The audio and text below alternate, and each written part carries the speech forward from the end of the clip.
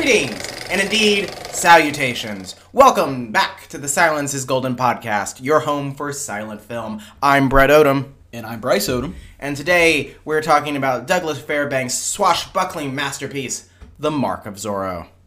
You know, he was shorter than I expected. Thank you, Master Skywalker. You're welcome. We apparently have to work a Star Wars joke in today, but... Of course we do. Well, may the Force be with us today as we talk about one of the movies that certainly Star Wars does owe a thing or two. Any sword film owes sword adventure film owes a great debt of gratitude to Douglas Fairbanks' career, which began to transition from a more comedic actor to the iconic swashbuckling actor of the Silent Age. And you can really see both of those in this movie. And I think that combination sets the tone for what a swashbuckling movie is, that term, that I think is still valid today. Yeah, and that is seen in the fact that this film is iconic. Of course, it's based on the novel that gave us Zorro, and the...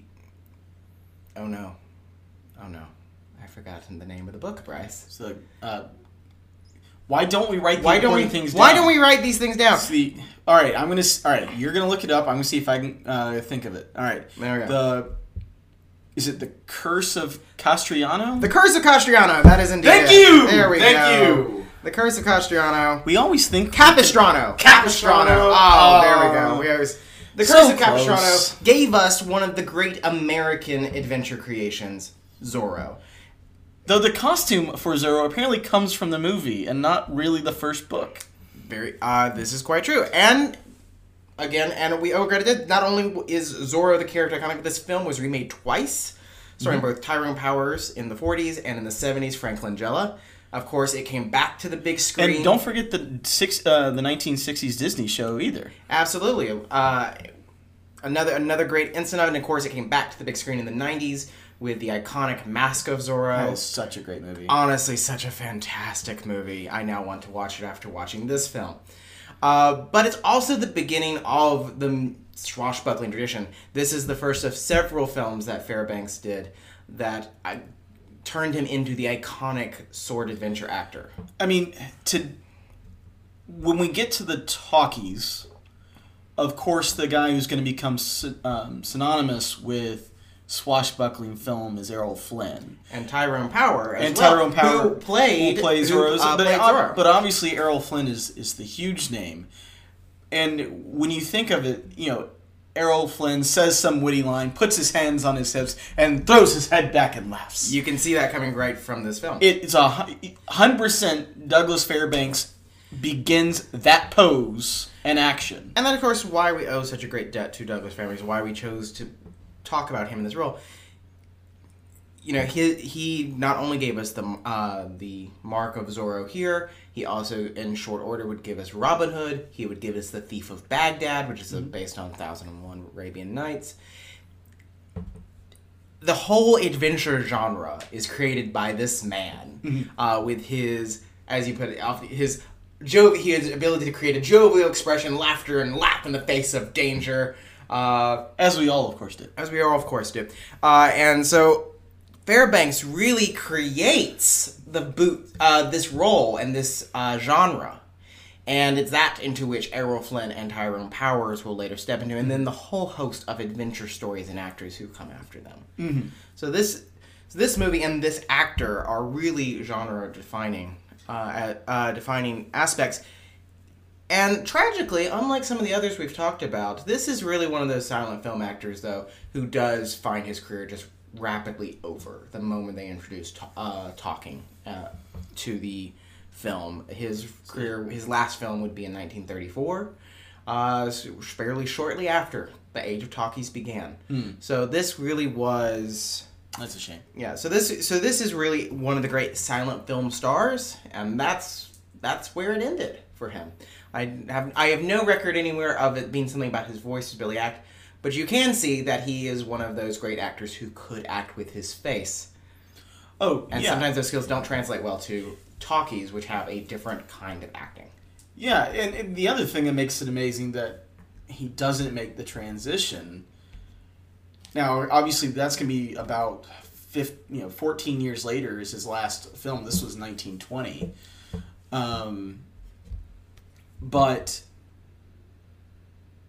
Douglas Fairbanks does a lot of great stunt work in this movie. He leaps over a donkey at one point just for the sake of leaping over a donkey. He swings from ropes and balconies. He swords fights constantly, of course. Sword fighting choreography is going to improve. God bless it, because God knows. This was not Duel of the Fates. No. Star Wars reference number 2. No, it was not. Our friends who are involved in such things would have been looking at this going, my God, what are they doing? It's still compelling, don't get us wrong, but sword fighting's come a long way on screen. Bryce, why don't you tell us a bit about the actual film itself? Okay, and I think we've done this before with a couple other movies like Hunchback and Phantom of the Opera, where we can't help really but compare it to the remakes that came later. And so the first thing that really jumps out to me as you go through this movie is the very beginning of the movie, and this is where we'll start our summary, of course, is that the 1940s version of this film starts with Don Diego being in Spain and being called home, and you see him come up with the plot of being acting the dandy to keep everyone from suspecting him, and then he, of course, becomes Zorro as the secret identity. We start much more in media res. Original telling. Zorro is already created at the beginning of this. In fact, our first scene is we're in a tavern, which we will revisit multiple times in the movie, and a Spanish soldier comes in, kind of dejected, and he sits down, and one of his comrades looks at his face, and there is a Z scratched onto his cheek. Yes. And it says, and they tell you, this man attacked a native for no cause, and Zorro came to his rescue and left his mark on his cheek. And a somewhat comedic relief, not as badly comedic relief as the similar character in like the in the 1940s movie, but a guy who's Sergeant Gonzalez, and he is a little drunk, and he is saying Zorro's lucky that he hasn't met swords with him because he would take out Zorro, and he goes on for a while about how big this is, and then suddenly someone brings in the wanted poster, and this lets you know really how big a menace that Zorro is. They're offering 10,000 pesos for Zorro, dead or alive. And as this is all going on, Don Diego comes in and is a dandy. He's very foppish. There's nothing really tough about him. He's not even carrying a sword. Wipes the sweat away from his face. Came in carrying an umbrella. And I have to say, he has this slouch that is just like offensive to the eyes. It's so bad. Like something about the way he slouches just makes me angry. Yeah, every time he's in his foppish alter ego. Oh, yeah, he looks lazy, like a lazy bum. Man-child. Yes, man-child is a good description. Anyway, so, but Gonzalez says, we're about to go get him. First thing in the morning, we know what town he's in. We're going to go get him. We're going to get this reward. And Diego toasts him to a meeting with Zorro in the morning, and maybe a short one. Of course, double meaning. That we don't know as the audience yet, if you don't know the story. Don Diego says his goodbyes, and the drunken Spanish soldiers are all getting ready, and one says, well, look, if you want to fight Zorro, just attack one of these natives who are in here, who are the workers in the bar, and one of them does, and Gonzalez does. He goes over and beats the crap out of one of the natives, and what happens? Literally, Zorro walks into the room, and all the Spanish soldiers are like, wait, that really worked? And he locks all the windows, all the doors, and proceeds to intimidate all the soldiers with his drawn pistol, because none of them had their pistol drawn, and shoves them over into a corner, basically, and tells Gonzalez, pick up your sword and bring it here. and they get into a fight. He humiliates Gonzalez, draws a Z on his rear end, and eventually leaves. And then Zorro rides home, and we've discovered, oh my goodness, it's Don Diego. What a shock! The What a fop? What? The dandy? Oh, he is in fact the great and noble shocked. Zorro. I'm shocked. Shocked to find gambling going on here. We're just referencing all the other movies. Yes, we were referencing all the movies.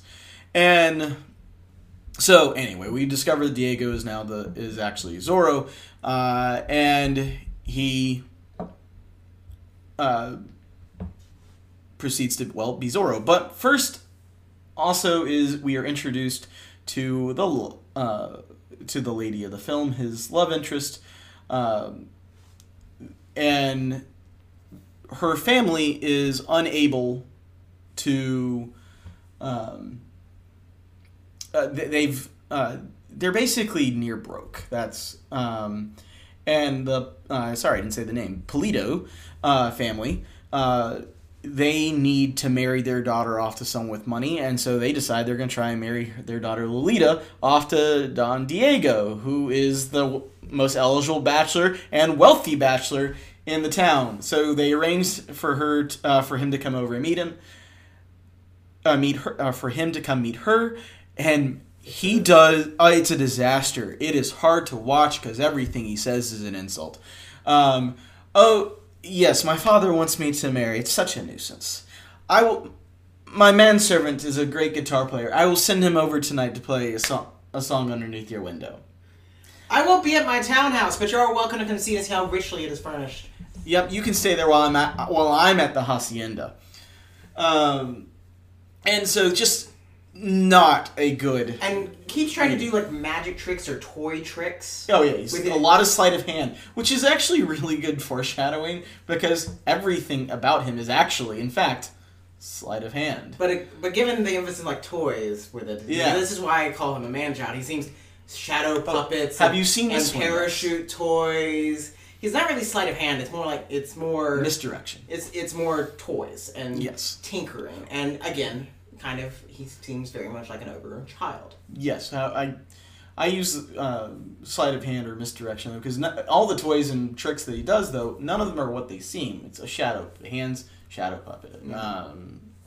There's magic tricks, obviously. There's see this? Oh, it's a parachute.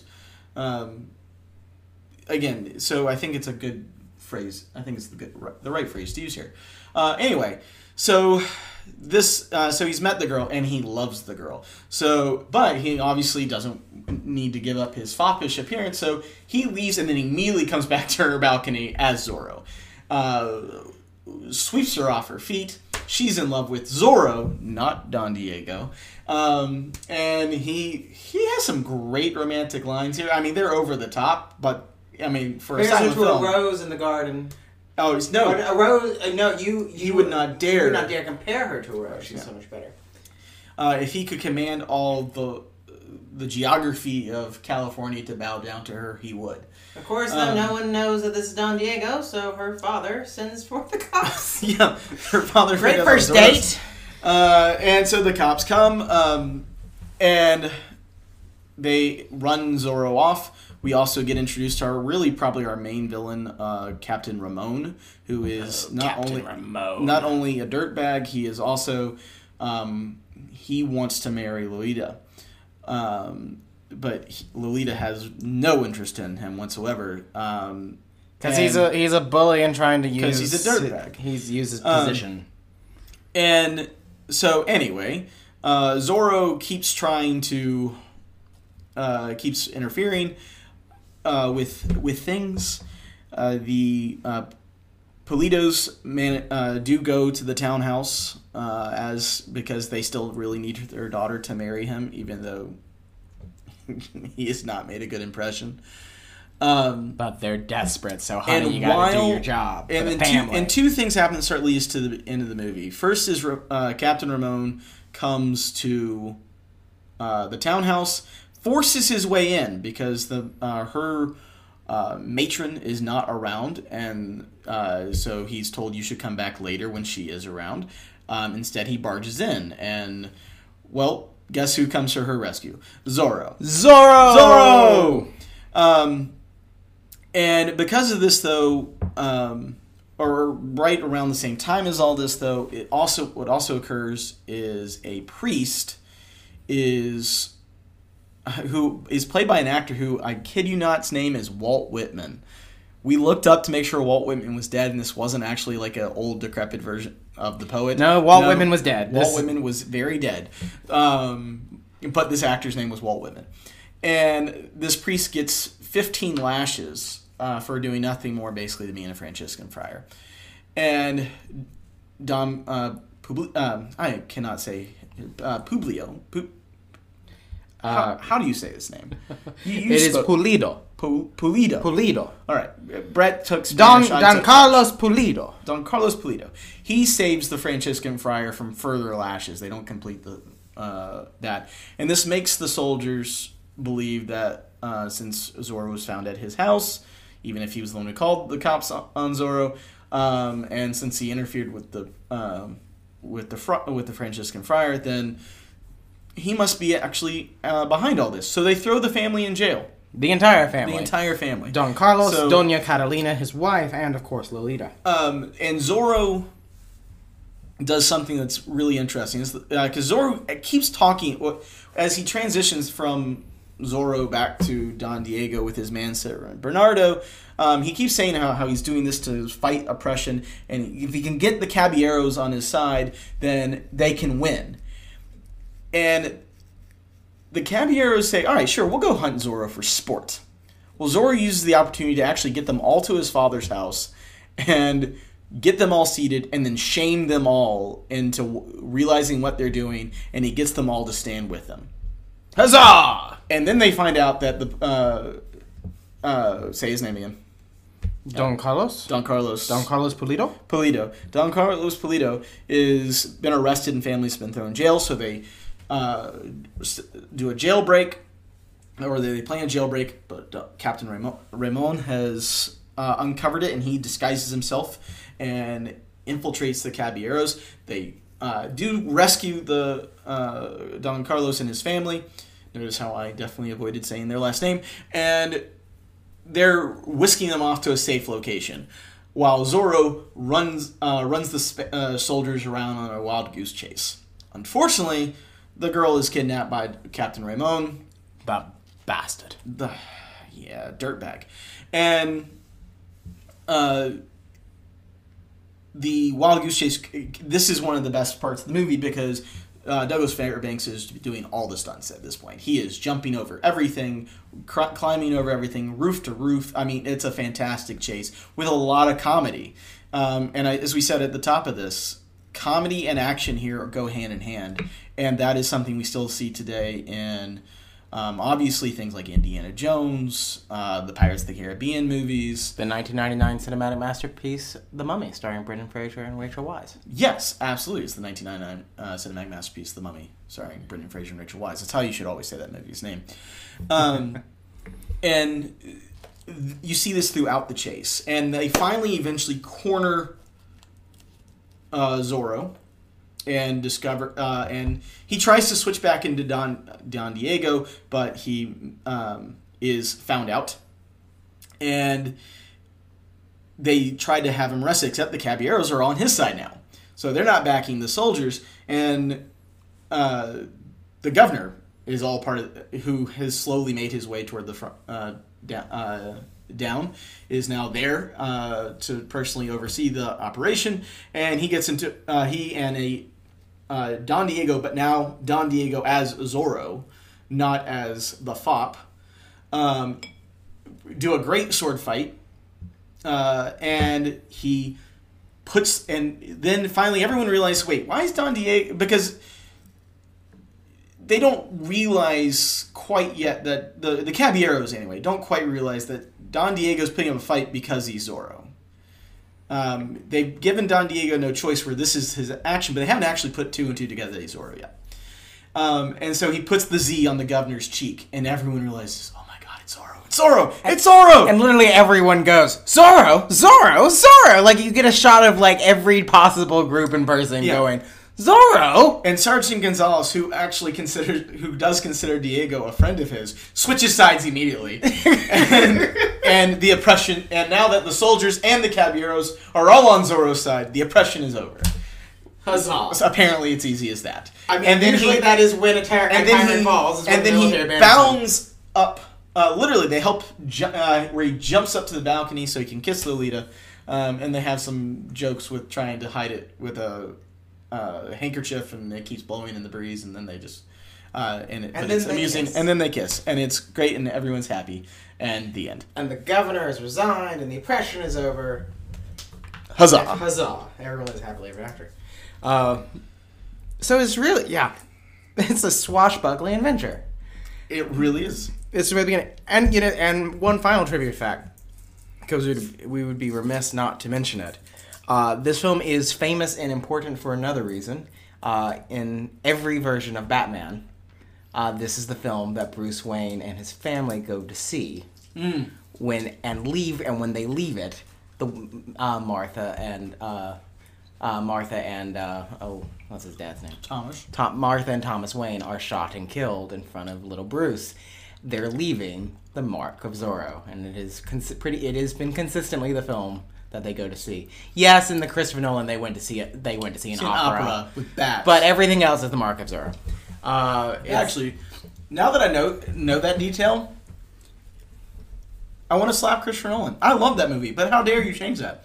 One full little thing. But yeah, so this movie has been influencing every subsequent action hero since then.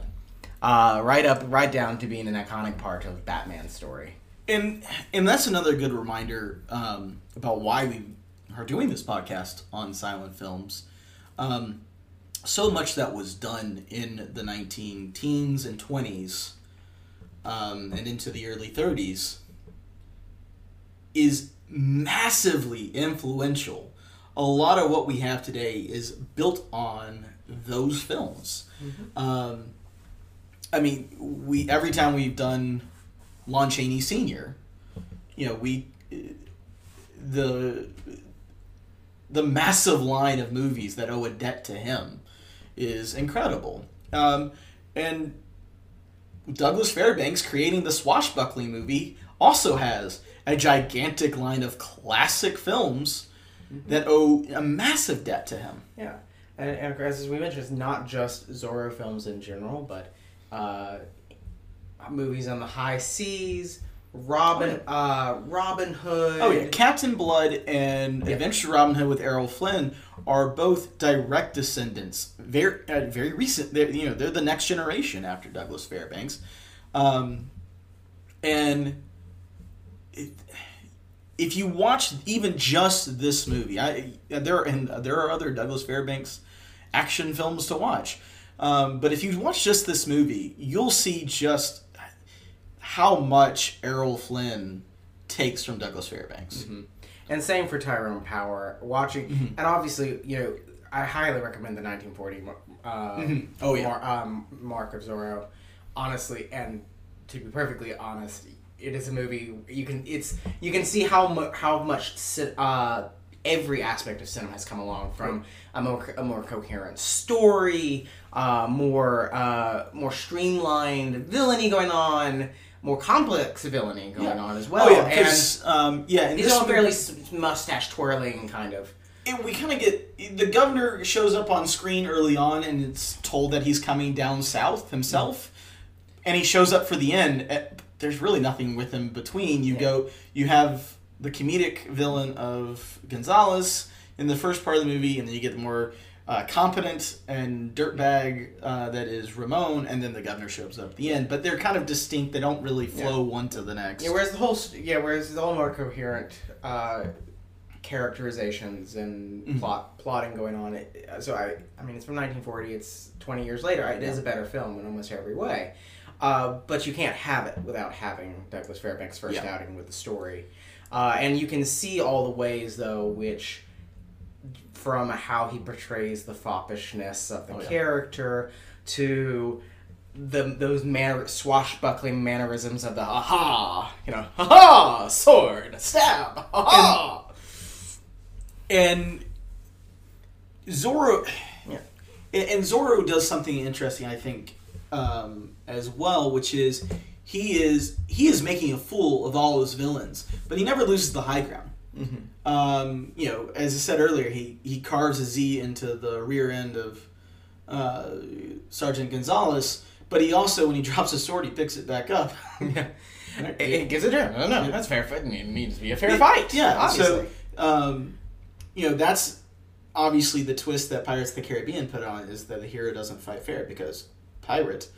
But for much of the swashbuckling history, the good guy always fights fair, to a fault. And there's of course something to be commended to that.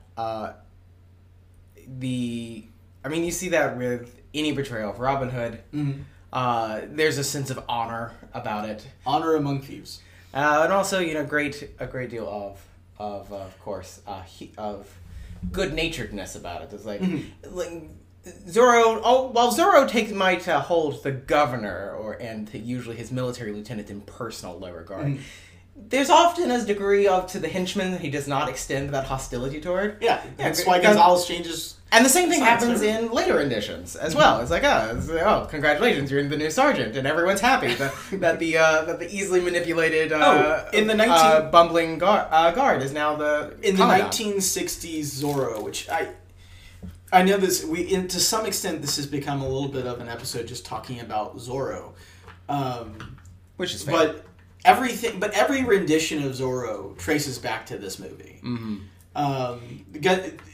The fact that Gonzalez is much less likable than any of his successor characters, because again, he does beat the crap out of a native just to draw Zorro out in the very first scene we see him. But there is the roots of the kind of good-natured, outgoing personality who, I'm doing this because I have to, not because I'm evil, grows from the character we see in this movie. And it's going to be interesting to see how they take some of that, because they are working on a series, a new Disney Plus and series. For the first time, it's going to be... Well, I don't say the first time. I think the 1960s Zorro was also actually Hispanic. But this is going to be someone who is... it's the guy who played Fez on that 70s show. And reprising that role on that 90s show. We'll see how long that show lasts. What is his name again? We don't have it easily. I don't have that easily. But yeah, Fez is playing... but he's one of the first... who's going to play Don Diego as an Hispanic. Because as much as we love The Mask of Zorro, and Antonio Banderas, of course, plays Zorro for most of that movie, Don Diego is Anthony Hopkins. Well, because it's a success. It's a story of the right. Anthony Hopkins, though, is not Hispanic. The Mask of Zorro is being handed over. But my point is Anthony Hopkins and Douglas Fairbanks are in no way, shape, or form Hispanic. Also, don't forget that it was Antonio Banderas, of course. It was playing. Yes, quite Hispanic. Yes, and thankfully the person he handed it off to was Antonio Banderas. But yeah, no. We could go on and on talking about this movie, and as y'all have already seen or heard, since it's a podcast, it's hard not to do nothing but draw parallels back to it. But I do want to at least say this about Douglas Fairbanks: is the best thing he does in the movie is that he creates a thoroughly unlikable Don Diego. You cannot stand him. Every word comes out of his mouth. His body language is so thoroughly unlikable. And that's really the dramatic tension in the movie, is how can he pull this off and get everything he wants, considering how much he's pissing everyone off, his father, his love interest, her parents. And that's a tension that exists in some of the other stories as well, is the tension between maintaining his disguise and not actually alienating all the people he loves in his life. Right. And that that line is straddled in different ways in the different ones. I think this one takes it much more in the running a real risk of actually destroying his own personal life. Oh yeah, there's one. Whereas in Tyrone Powers, 1941, not so much. Yeah, there's a scene in there where it's like, at this point he is in love with Lolita. He is visiting them at the townhouse. They're visiting the townhouse, and he leans so much harder in it. But there's this one moment where both Lolita is off to one side of the room and her back is to him, and her father, who's pissed at him too, is off on the other side of the room, back to him, and he just looks at both of them, and there's both a laughter, I can't believe I'm fooling them, but there's also a sense of nervousness in his face. It's like, how am I actually going to get out of this? Yeah. And it's going to be interesting to see how they carry that through. Because after Antonio Banderas' portrayal of Zorro, who was not Diego de la Vega, he was the successor of de la Vega, was absolutely just charming, and instantly took Catherine Zeta-Jones off her feet. Well, he did that as... Yes, but at the same time, he then undermined himself with his own fake... He was pompous. Yeah, but that's very different from being foppish and being completely unappealing as a person. That's true. He had an arrogance to his character. So it's going to be interesting. And I will say, as someone who has been watching Zorro since I was a kid, and the Zorro show was on Walt Disney at night, and so good. So it's like, I've loved Zorro since I was a kid, so it's going to be interesting. I'm worried, given the age we live in, they will go for dark, gritty reboot. And I'm like, I don't want dark, gritty reboot of Zorro. I want swashbuckling hero Zorro. I mean, given that they've casted Fez, it does make it less likely. I mean, that 70s show was a long time ago. He's literally doing the part again right now. That's fair, but you know what? Douglas Fairbanks was a comedic actor who then became an adventure actor, so... You never know, but hopefully that's a sign it can carry over. Because I don't want a dark and gritty reboot. I want a hero who is a hero, who I don't have to question is a hero, who I don't have to worry is going to do the bad thing. I wanted to worry that the bad guys are going to do bad things. I don't want to worry about the hero doing bad things. Douglas Fairbanks gave us that kind of hero in this movie, and we want to see that that type of hero continue. We do indeed. It really was a fantastic swashbuckling adventure. Really, one of the places where that whole genre and cliche, if you will, begins. And as we've talked, it has not only is this film a treasure, the inheritance of it has been a treasure. And I'm going to go ahead and say, I think silent films, we have this podcast because we hope you will take an interest in silent films and enjoy them yourself. This is the fourth one we watched this year. Obviously, we could easily say that Shifting Sands is the one, if you're going to start with just one, start with Shifting Sands because it's only 45 minutes long if you're not a big silent film person. But honestly, this one's an hour and a half, so it's twice as long. Because it's a swashbuckling movie, it's a lot. I think it's the most entertaining one that we watched this year. I'm not sure I share that characterization. I think when we get to the end of this little run, we need to talk about how we would rank these 6 films. We'll do it. All right, so folks, you've heard that. That's how we will be wrapping up episode 6 by ranking them. To give a rejoinder to that point, though, I actually think Shifting Sands at the moment might be my favorite because I think in part because it was so unexpectedly good. Like, that is, of the films we've watched so far, that is the one I'm like, I'd like to see this one remade. I want to see what someone could do with that story. Oh, I would absolutely love to see it. In a budget today. I would love to see that movie done today. We'll carry this conversation on later, but obviously people keep saying that about Zorro and have done so again and again because people keep wanting to see it. So, but we'll do a big comparison conversation at the tail end of our episode, our last episode, which will be with a movie with Greta Garbo. Indeed. So, but we got one more episode before that. We're going to be doing Charlie Chaplin is our next episode, and then we'll finish off the season with Greta Garbo. Two of the greats of the era. Probably the 2 greatest, yeah.